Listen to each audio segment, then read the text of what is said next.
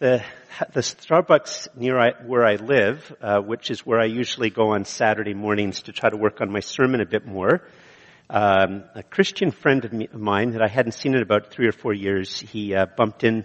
He happened to be in that Starbucks. He doesn't live there, but he happened to be there for whatever reason, and he asked me how it's going, and he saw that I was had my Bible out, I was working on my sermon, so he asked me what I was preaching on Sunday, and I said to him, I'm preaching on something that if I was to make a list of the things I don't want to ever preach on if I can somehow manage to avoid it, this would be really high up on the list.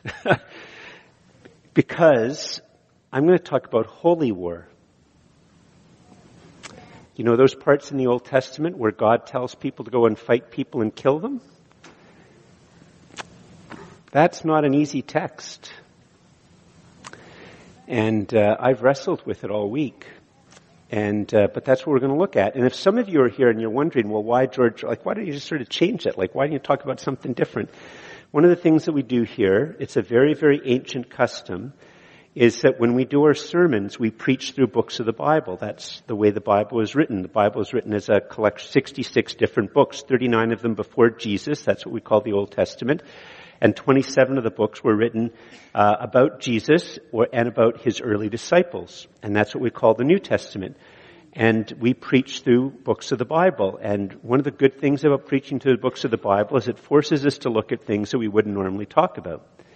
And in fact, actually, this is maybe a very helpful thing for us to look at, holy war. You might not think so by the time I'm finished, I don't know. But if you think about it, one of the great fears in our culture today, I think, is that religion causes violence. It's a very, very common belief. And people might not say to you, if they find out that you're a devout Christian, those of us here who are devout Christians, people might not say to you, oh, you're a devout Christian, you probably are in favor of violence or what you believe causes violence. But they'd always wonder that a little bit about you. It's something which has changed in our culture. Many of you are too young to know when it was anything different than the way it is now. But it is a common view that Christianity, like all other religions, causes violence, maybe except certain types of Buddhism, the Zen type in particular, and certain types of Hinduism, but all others cause violence. And so we're going to look at that today. So it's Esther chapter 7 and chapter 8. We're looking at 2 chapters today. If you don't have a Bible with you, the text will be up on the screen. As you can see, the sermon series has been the story of Esther, the hidden God in a broken world. We live in a broken world, and God is hidden most of the time. He works through providence. And Book of Esther is a very, very powerful book that helps us to understand this whole doctrine and teaching of providence.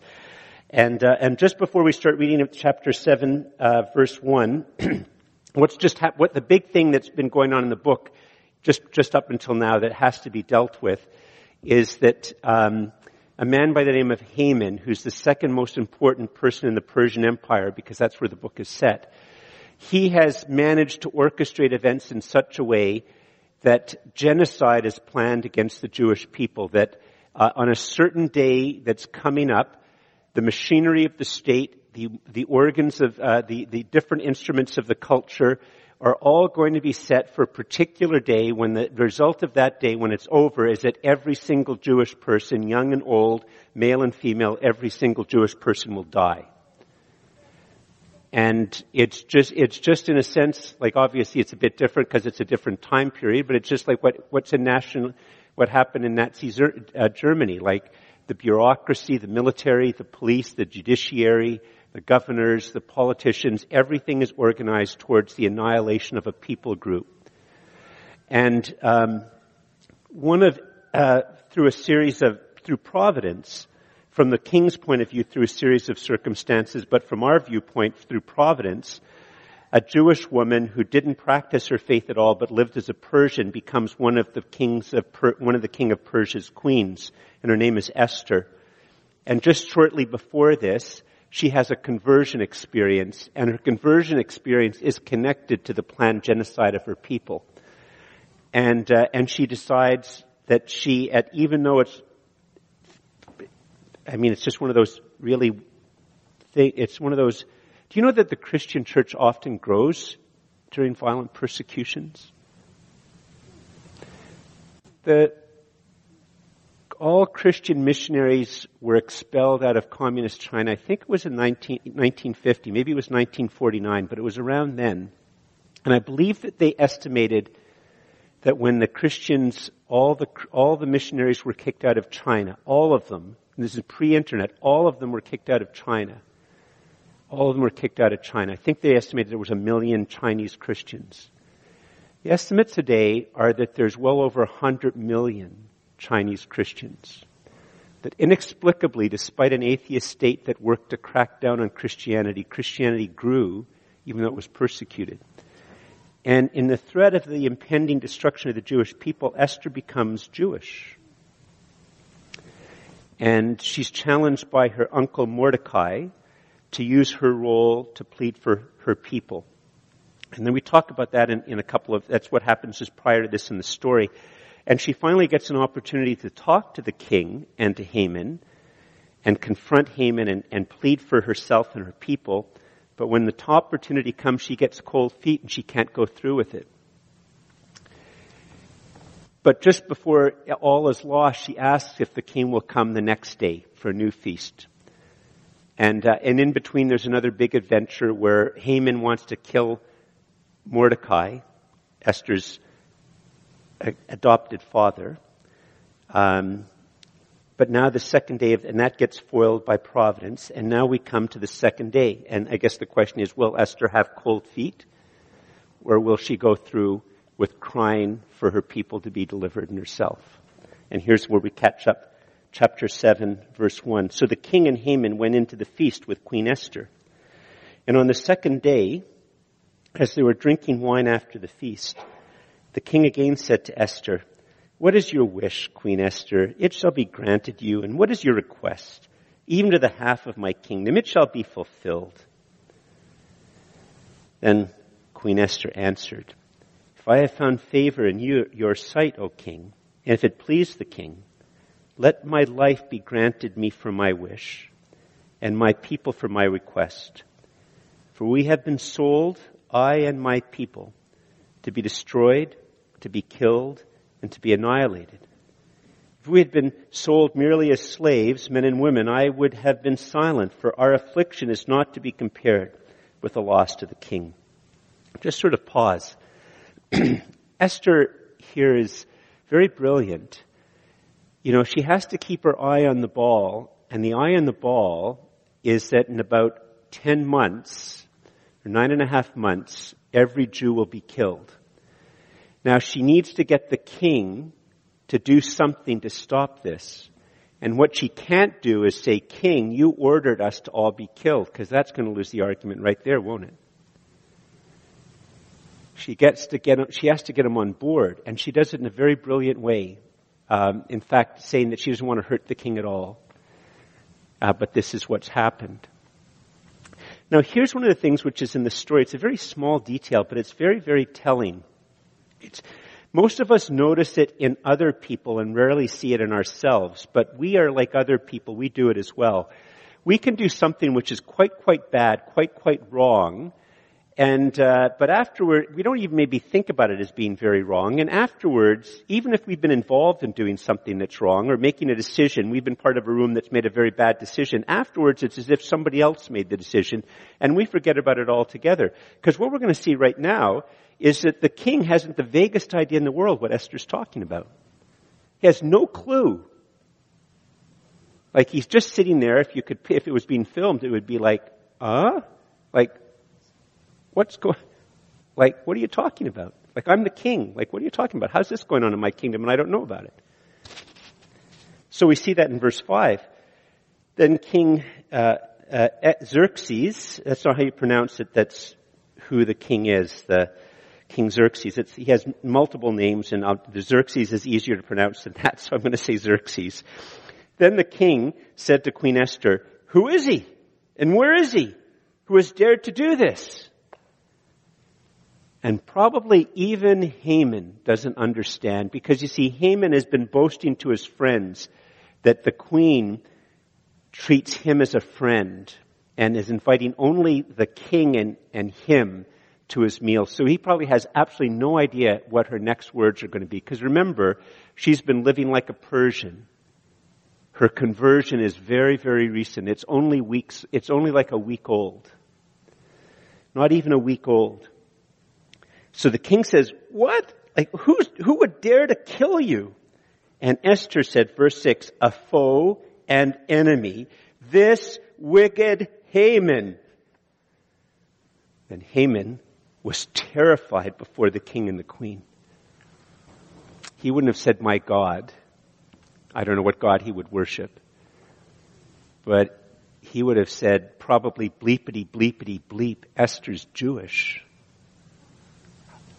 I didn't know. And now he's stuck. And he can tell by the king's angry outburst. He's offered her half his kingdom, which is politeness, but what he really means is, you can make a big ask of me, Esther. Make a big ask. And whatever your big ask is, I'll do whatever I can. He's in a great mood. He's affectionate towards her. Haman doesn't see this coming. He's completely and utterly blindsided. Esther tells them that all she wants is to be able to not be killed. The king is outraged that anybody would want a king kill his wife, Esther. And then she says it's all because of Haman. He is completely and utterly terrified. Probably a man who had to rise to be the second in the empire only under the king. He had to be one of the world's smoothest talkers. But as you could well imagine, words will fail in a situation like that, especially with no preparation. So what happens? Well, verse 7, and the king arose in his wrath. We get angry, we just want to move. Like you jump up, you're just furious. And king arose in his wrath from the wine drinking and went into the palace garden just beside. But Haman stayed to beg for his life from Queen Esther, for he saw that harm was determined against him by the king. And the king returned from the palace garden, probably just there for a moment, to the place where they were drinking wine, as Haman was falling on the couch, probably by accident, where Esther was. And the king said, will he even assault the queen in my presence in my own house? As the word left the mouth of the king, they covered Haman's face. Now just pause. That's an idiom. Remember, like what an idiom is something like if I said, you do this, and Bob's your uncle. Okay? In other words, it's an idiom for saying you do this, it's guaranteed that it's going to work. Okay?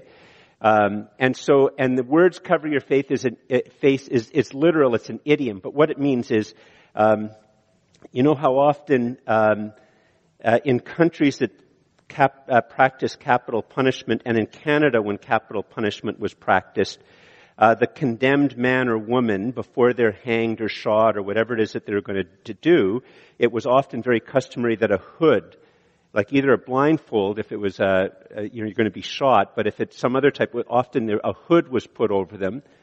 The sentence had been passed, you're about to die, and the hood goes over you just before they fire the guns, press the button, like whatever it is.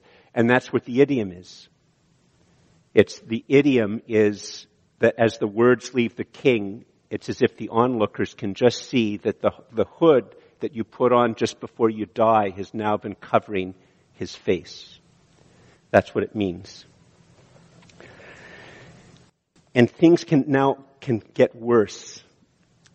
Because what can often happen for powerful people is that for those of us who've had any type of power, but I've had virtually no power in my life. But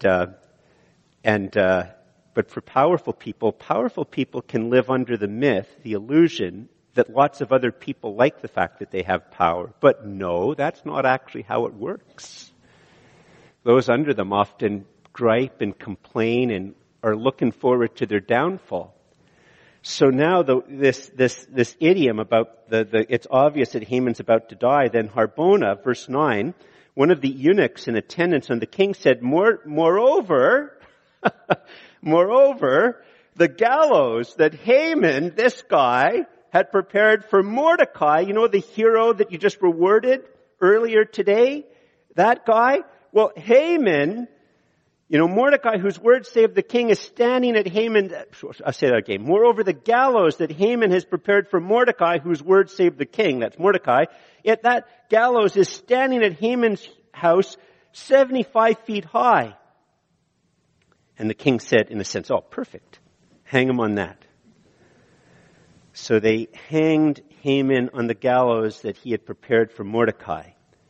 Then the wrath of the king abated. Now, as I've said before, if you're a guest here, hanged is a good word, but it's not really, I don't know why they don't use the right perfect word. They impale him.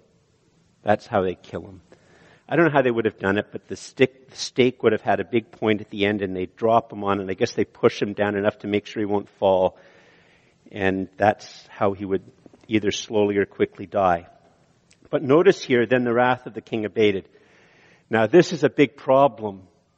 And this is one of the other things in this story which is so psychologically real. Because isn't it often the case you bring to politicians or you bring to somebody important or somebody who's powerful this big problem, and they get the problem and they do something, and they do something which is good. It's not that they do something that's good, and then they go, whoa, okay, well that's finished, and they go to walk away. But one moment, Haman's dead, but what about the genocide? The king's wrath has quenched. And as we see in a moment, it's as if he goes on, okay, well that's dealt with. Let's talk about some other things now. And you can well imagine, it's hard to sort of frustrate, but that's why, reading stories like this often, you need to read them slowly and notice the words, because the words are very carefully chosen. And you can well imagine that Esther is, what? Like, don't stop now. Like, what about the genocide? And it's as if it's gone from the king's mind. So, later on that day, chapter 8, verse 1, the king gave to Queen Esther the house of Haman, the enemy of the Jews. And Mordecai came before the king, for Esther had told the king what he was to her. And the king took off his signet ring, which he had taken from Haman, and gave it to Mordecai. And Esther set Mordecai over the house of Haman. Very briefly, as you well know, most of the world doesn't have property rights, and most of the world throughout history hasn't had property rights. And they definitely didn't have property rights here. So Haman's widow can't just say, well, I'm secure with all my property. In that day, if you were considered a traitor to the king, all of your properties forfeit. All of it. So the king just says, all of Haman's property is now mine, and I'm going to give it to the queen, my Queen Esther. And Esther gets Mordecai to be her manager. It's still Esther's property, not Mordecai's. And at the same time, Mordecai gets a promotion, whether it's actually to the same level of Haman or but he goes from being whatever level, mid-level bureaucrat he was to at least one of the 7 advisors of the king. And he gets this huge promotion. But once again, at the end of verse 2, what about the genocide? That's still going to go ahead. You haven't stopped it, king. So Esther, the text is a little bit messy. What we do know is that Esther now does something that once again she risks her life by violating protocol in a way that, well, literally could have the king could kill her. And maybe what it is it's a formal function, but she comes up, and even though she's the queen, she can be the queen with the king in an intimate way when they're in an intimate situation. But right now, it's a formal situation. It's like a legal situation, and there's advisors and there's others all around. And what she does is something that if anybody does it, they're worthy of death. She leaves wherever it is she's standing, probably off to the side, and she falls down in front of the king, and she grabs him. And she starts crying out. And by doing this, she risks her life. Look what happens in verse 3 and 4. Then Esther spoke again to the king. She fell at his feet and wept. and pleaded with him to avert the evil plan of Haman the Agagite and the plot that he had devised against the Jews.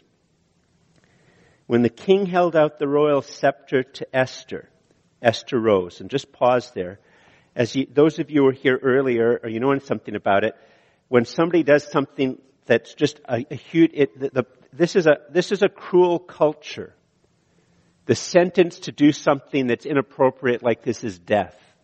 And if the king who has his scepter, so it's a very royal, this isn't just them talking about in the chambers. This is a very, very formal thing. I don't know. It'd be like as if somebody left the side, one of the, in Parliament and dashes and clings to Trudeau during a formal presentation or something like that. Only you can't get killed for that. I don't know. Maybe you died at Twitter, like 100,000 angry Twitter tweets or something, but that's just not real death. That's just honor death, shame or something. But anyway, nobody still answered to me why anybody would care that 75,000 people say nasty things on Twitter about you. People you don't know, don't care about, and probably have thought about it for exactly 1 millisecond and can tweet the opposite thing a week later or even a day later. Anyway, never mind. That's aside. We'll get back to the text. So anyway, she does something, and the only way that the person's life will be spared, if the king does nothing, you die. So the only thing that will spare your life is if the king takes his scepter up and sort of holds it out to touch you, and that's what saves your life, and that's what the king does. So Esther risks her life again. She's passionate about this, very courageous. Her faith in God's provision to deliver makes her bold. That's what's going on. Her faith that the Lord will deliver his people makes her bold. She knows she might die, but she knows the Lord will deliver his people, and maybe he's going to use her, and even if he's not going to use her, even if she dies, she knows he's going to deliver, maybe he will use her. It makes her bold. So she does this, and the king lifts up his scepter and touches her, and in verse 5, Esther rose and stood before the king, and she said, "If it please the king, and if I have found favor in his sight, and if the thing seems right before the king, and I am pleasing in his eyes, let an order be written to revoke the letters devised by Haman the Agagite, the son of Hammedatha, which he wrote to destroy the Jews who were in all the provinces of the king. For how can I bear to see the calamity that is coming to my people? Or how can I bear to see the destruction of my kindred?" In other words, king, you gotta deal with the genocide. You gotta deal with the genocide. Then King Xerxes said to Queen Esther and to Mordecai the Jew, "Behold, I have given Esther the house of Haman, and they have hanged him on the gallows, because he intended to lay hands on the Jews." But this is so classic, right? "But you may write as you please with regard to the Jews in the name of the king, and seal it with the king's ring, for an edict written in the name of the king and sealed with the king's ring cannot be revoked." So this is part of the problem, that he can't revoke the order. And he hasn't been able to figure out, or he has not thought about it, but he says, okay, I'm going to give you permission under my authority to come up with a solution to the problem. And this is going to get us to the nub of the text, which is very difficult. So what's their solution going to be? I don't know, bring in some mediators, have people stand in front and link arms to protect the Jews.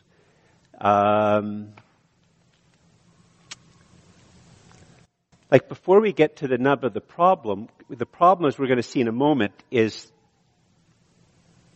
they're going to give the Jewish people permission to arm themselves and attack those who are going to attack them and kill them. Boom. But just as we're starting to think that, which is a very horrible thing, you have to ask yourself for a second, this is actually a real historical event, what are the options? To shame them on Twitter? I don't know. To have a peace ceremony? I don't know. Is that going to work?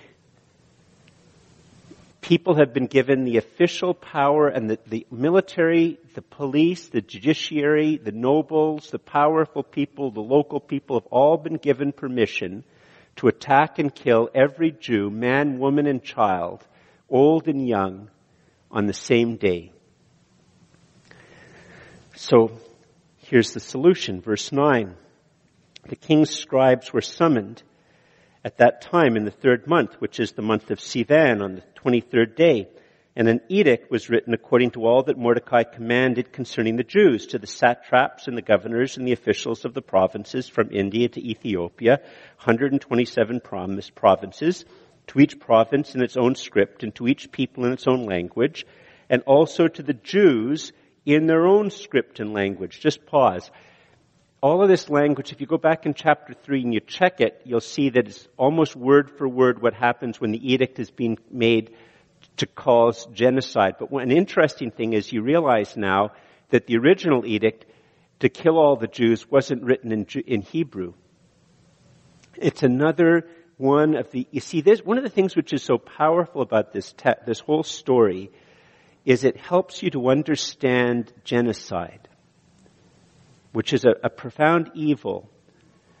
But even at the level of the edict to kill all the Jews, in the very edict itself, there's a disempowering, there's a turning the Jewish people into nothings, people who don't exist, because they don't even send the edict in their own language, because it's as if they already do not exist as human beings. And now this edict which is going to go out, that's going to try to solve this, in its very language, reinstates them as human beings. Their language is recognized, and they're named as a people. And in verse 10, and he wrote the name of King Xerxes and sealed it.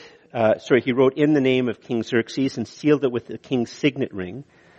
Then he sent the letters by mounted couriers riding on swift horses that were used in the king's service, bred from the royal stud, saying that the king allowed the Jews, here's the awkward passage which we need to spend a few minutes thinking about. The king allowed the Jews, verse 11, who were in every city, to gather and defend their lives, to destroy, to kill, and to annihilate any armed force of any people or province that might attack them, children and women included, and to plunder their goods. On one day, throughout all the provinces of King Xerxes, on the 13th day of the 12th month, which is the month of Adar, a copy of what was written was to be issued as a decree in every province, being publicly displayed to all people, and the Jews were to be ready in that day to take vengeance on their enemies. So the couriers, mounted on their swift horses that were used in the king's service, rode out hurriedly, urged by the king's command, and the decree was issued in Susa, the citadel. And we'll just stop reading there. So, most of us have probably, what we learn about Esther is sanitized versions that leave this out. So, here's the thing. We can't say, there's lots of things that are bad in the Old Testament that go on. And one of the ways that we deal with it is we just say, it's just recording what's happened. It's not saying that it was good. It's just recording what happened. We can't say that here because, in fact, the whole book of Esther at the end of it is to become a holiday which is to be kept by Jewish people forever, where they remember God's delivering them from the hands of their enemies who wanted to kill them. So it actually has a very special status, this holy war, which comes at the end. It's to be remembered. So we can't just say, that's not that the Lord was wanting this to happen. And this is where Canadians expect me to say, we know better now. We know better now. Now, by the way, those of you who weren't watching, I did that on purpose because that's what happens when Christians do that. When they say, we know better now, what we're doing is this. We know better now. In fact, I want to talk about me. You know, I understand why under pressure we do things like that. I won't tell about it now, but I shared with my wife yesterday. I had a bit of a witnessing opportunity yesterday. Caught me completely and utterly flat-footed. I probably said nothing right, and I wish I could get a do-over. So I understand when under pressure we say things like that, and it's a hard topic, but it's not really an out that Christians can take. So I can imagine my friends, my non-Christians friends, would now probably want to look at me and wonder, and maybe say, George, do you believe in holy war?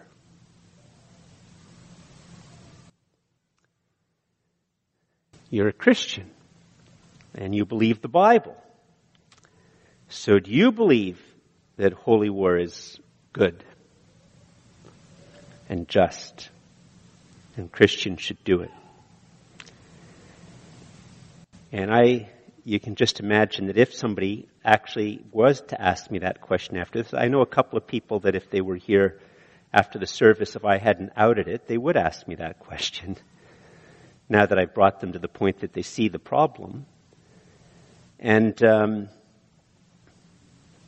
my answer will be, which I'm going to try to explain over the next few minutes, is no,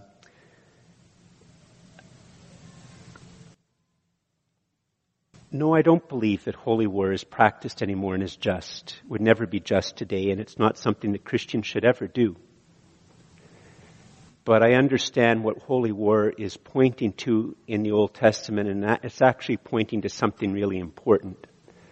Something, and by the way, we're going to talk about this a bit more next week, because this is just the plan. Next week we see what happens and how it's to be remembered. And I'd say it's an important part of salvation history, but now with Jesus, everything changes. It's not just that I'm going to say we know better now. It's that really, literally, everything in the Bible, all these 39 books in the Bible written before the time of Jesus, we read them now to understand how they help us to understand who Jesus is and why he's important and what he does for us and how everything has changed. And so I understand why God had this as part of the Old Testament. And because of Jesus, it's not something that Christians should ever do now. And that's not, well, in fact, that probably would surprise people. It might have surprised you that that's what I'm going to say. But that's, I think, what the message of the text is. And so the question might be, George, you know what, George, you think that holy war was all right? Okay, I sort of like it. Obviously, I like it that you don't think it's right now. But you think, George, that just sounds so arrogant. It just sounds so wrong. It just sounds so bad. It just sounds so inconsistent to think that there can be any excuse for killing that's going to involve women and children and all these people. George, that just seems wrong.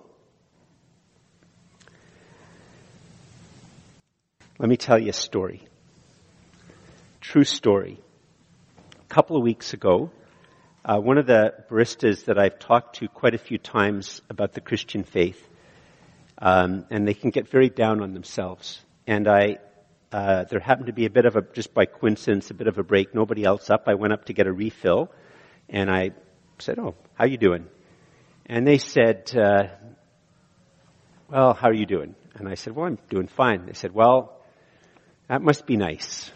I don't know, like my life just sucks and nothing's working well for me. And I don't know, just things seem like there's not much value." And I said to the fellow, I said, you are a person of vast worth and are precious, but you possess vast worth and significance. And he looked at me and he said, "Well, that's your opinion." And I was about to do the Canadian thing and said, "Well, that is my opinion."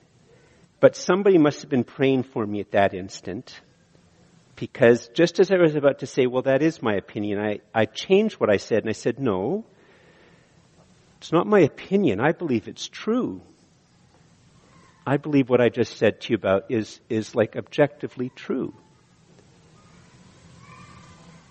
I said it's central to what I believe is true. Like, I believe that you're made in the image of God and therefore have this vast significance and worth. And Jesus loved you so much that he came to die for you. And they just looked at me. And another customer came up to get a coffee. And they nodded at me in a way that I knew that the conversation was over. I didn't want to push Bob on it. He just nodded. And I moved on. I put my sucra, or whatever it is, artificial sweetener in my herbal tea. It was a refill. So, but here's the point about this story. You see, for most Canadians, when they hear that you're a Christian, or they hear you're a Muslim, they hear you're a Buddhist, what they think is this, that religion is just a matter of opinion. It's not talking about anything true. It's personal. It's private. It's spiritual. And you know what? If Buddhism gets you through the day, good for you. If Islam gets you through the day, good for you. If reading the Bible helps you get through the day, good for you. Like if having a shot of Johnny Walker's as soon as you get home gets you through the day, good for you. Like it's just a matter of taste. It's just a matter of preference. It's just a matter of what helps you, helps you get through the day. So if religion is just something about helping you get through the day, but it's going to lead you to kill people, then that's terrible. Like that's horrendous. But you see, and in a sense, that's why Bob, when I said to him that he was of value and of this vast significance and worth because he was made in the image of God, and he said, my opinion, he's just saying, well, that's just a religious way of speaking. And I was going to respond like a Canadian, but I said, no, I'm saying what I think is true. And you see, that's the big difference. And to begin to get your handle on, and we as Canadians, Christians, those of us here, probably almost all of us are Christians, when we hear this text, we part of this Canadian mindset seeps in that religion is just something personal. It's just something private. It's just something about helping you get through the day. But you see, to me, this is not God is just as real as an iceberg. For me to say that the Lord exists is the same as for me to say that Ottawa exists. I believe I am saying something which is completely and utterly true. And I am very simple-minded. When I stand here in front of you and I close my eyes or I open my eyes and I pray, I believe I am talking literally to a God who exists who can hear me and who can act in response to my prayers. When I pray that ask the Father and ask the Son to pour the Holy Spirit out upon us, I literally believe there is a God who exists who hears me, and I believe that any time I ask for the Holy Spirit, for the Father to send the Holy Spirit, that He always answers that prayer with yes. And I believe the Holy Spirit does fall in some way upon us. Like, really does. When I pray that prayer, I am very simple-minded. But if you believe that the Lord really exists, like really exists, then that's going to have to start to change the way you read the Bible. It's going to have to be read in a different way, and we have to think about holy war in a different way.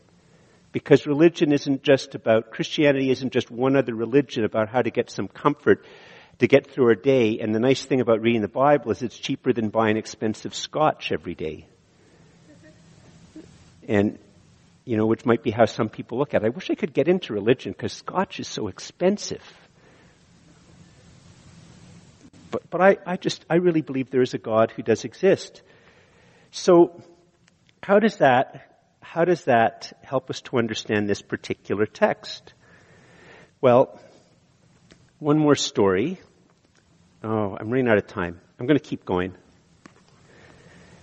In the book of Acts, there's a very interesting story that helps us to understand this and all the holy war things. I'm not going to try to deal with this. I'm going to cut some things out, but I want to stay to it because I think the Lord needs us to gather around this text to help us to lose our fear of reading the Old Testament, to trust God's Word and to trust Jesus and recognize how precious and important He is.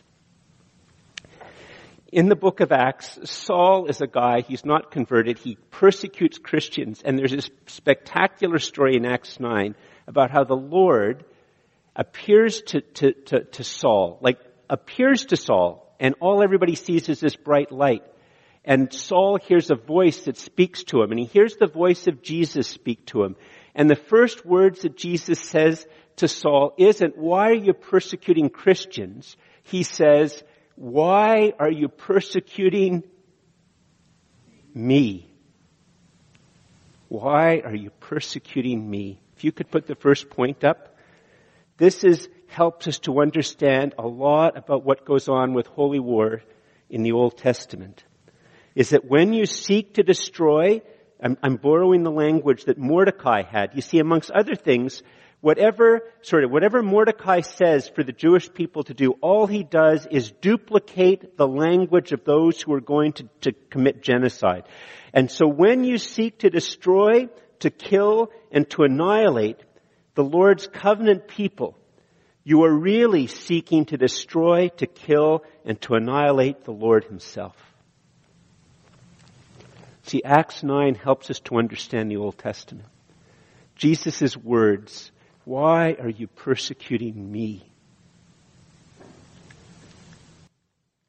Haman thought the gods had given him, by casting the Purim, the lots, had given him the permission and the blessing to kill. But the gods that he was consulting were idols. They don't exist. They're ashes in your mouth. And the God who really does exist, it is His covenant people. And when Haman set out to attack, to destroy, to kill, and to annihilate the Lord's covenant people, he was actually seeking to annihilate, to destroy, and to kill the Lord.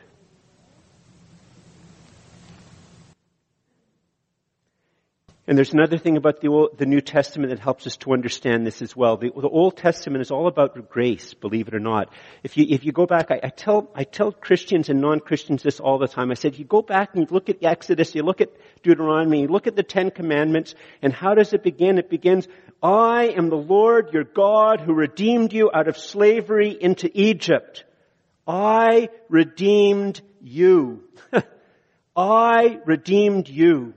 And given that I have redeemed you, that I am now your God and you are my people, how shall you then live in light of redemption, which is all by grace and God's power? And in the New Testament, we understand that when we put our faith and trust in Jesus, that He saves us. He saves me.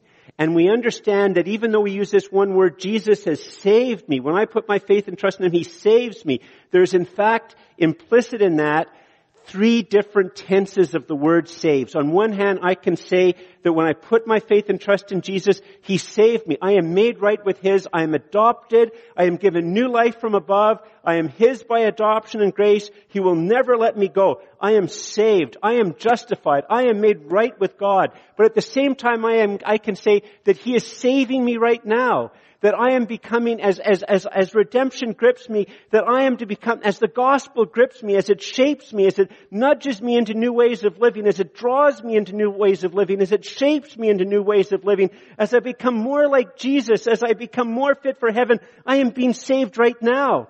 Because it's not that He just saved me a long time ago and then He leaves me alone. No, I am being saved right now. The Holy Spirit indwells me. I am being saved right now. And at the same time, I know there's so many times my salvation is, I screw up. I have to confess my sins. I have to come to, I need to call out for Him for more grace and mercy. Not that I need more. It's all been given to me in Jesus when I've been redeemed, but I'm being saved. But I also know that in the future, I will be saved. I will be glorified. I will live in a new heaven and a new earth with a resurrection body. I have been saved. I am being saved. I will be saved. And that helps us to see in a picture way what's going on in the Old Testament, where before Jesus, part of the preparation for Jesus coming is that the Lord redeems one people, not the smartest people, not the brightest people, not the holiest people. He saves out of love. And if you could put up the next point, then we see that in the Old Testament, it's true that the Lord has delivered, is delivering, and will deliver His covenant people. The Lord has delivered, is delivering, and will deliver His covenant people. And that means that not only did He redeem the Jewish people out of slavery and bondage in Egypt, but He will continue to deliver His people because He is their God and He will deliver them. And so in the face of a new Amalekite who desires to annihilate the covenant people without them realizing that they are actually trying to annihilate the true God that does exist, He says, I will deliver my people. I will deliver my people. And it's only in those cases in the Old Testament that holy war is to be understood. It's a consequence of the fact that the Lord will deliver His people. If you could put up the next point, how is it that Jesus changes everything?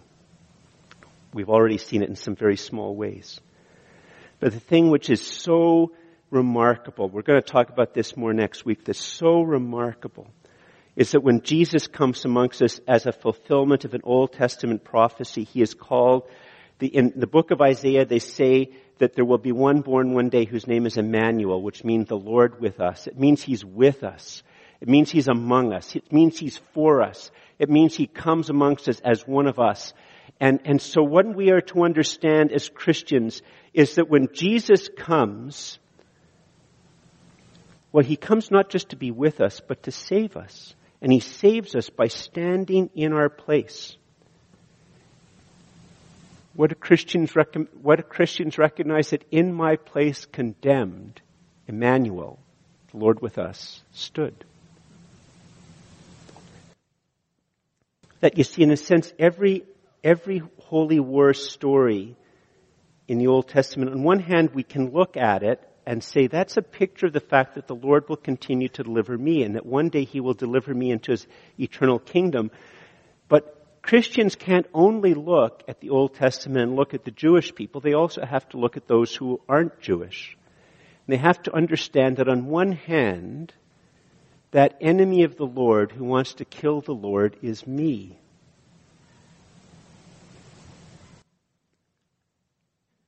In a sense, every Christian is to say, I am Haman.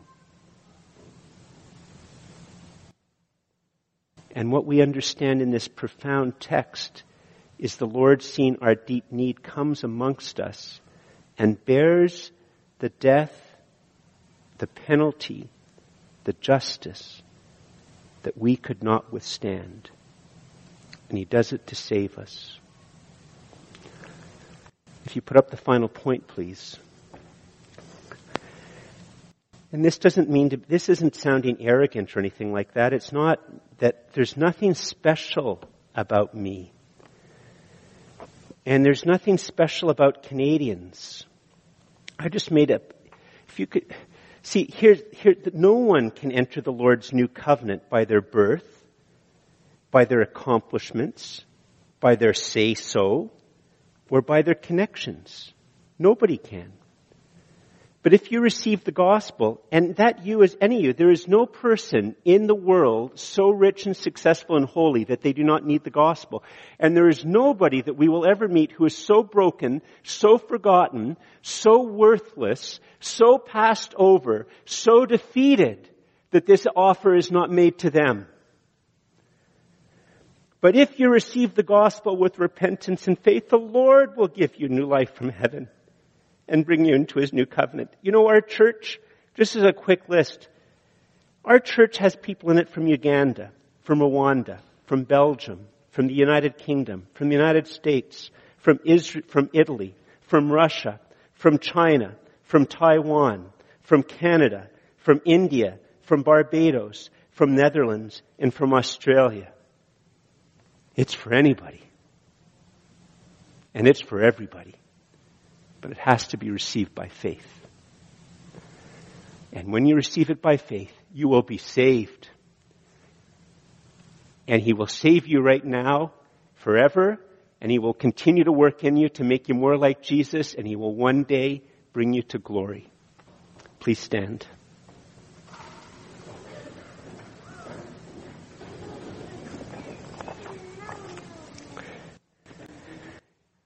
There is no better time than now to call upon the Lord. There is no better time now than to call upon the Lord, and He's not waiting for you to pass a theology test for all the perfect things to say. All you have to say, Lord, is, Lord, be my Savior. I want you to be my Savior and my Lord, please, Jesus. Your own words. Let's pray. Father, thank you for Jesus. Thank you that He is Emmanuel. Thank you that you keep your words. You kept your word of prophecies sent hundreds and hundreds of years before Jesus. You kept them all. He came. He fulfilled those prophecies of His first coming. He is Emmanuel. He did live amongst us as one of us. He is for us. He is for us even to the point of dying on the cross for us. That He died for His enemies.